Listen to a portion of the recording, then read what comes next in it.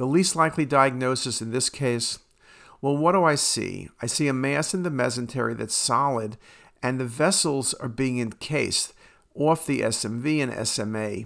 So the first thing I'm going to think about is a carcinoid tumor.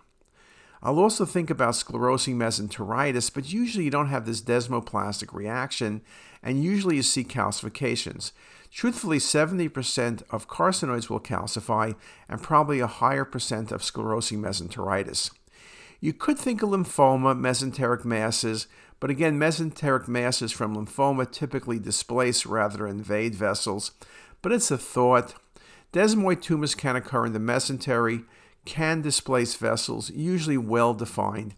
And the reason I said the least likely diagnosis is desmoid tumor because it's a bit irregular.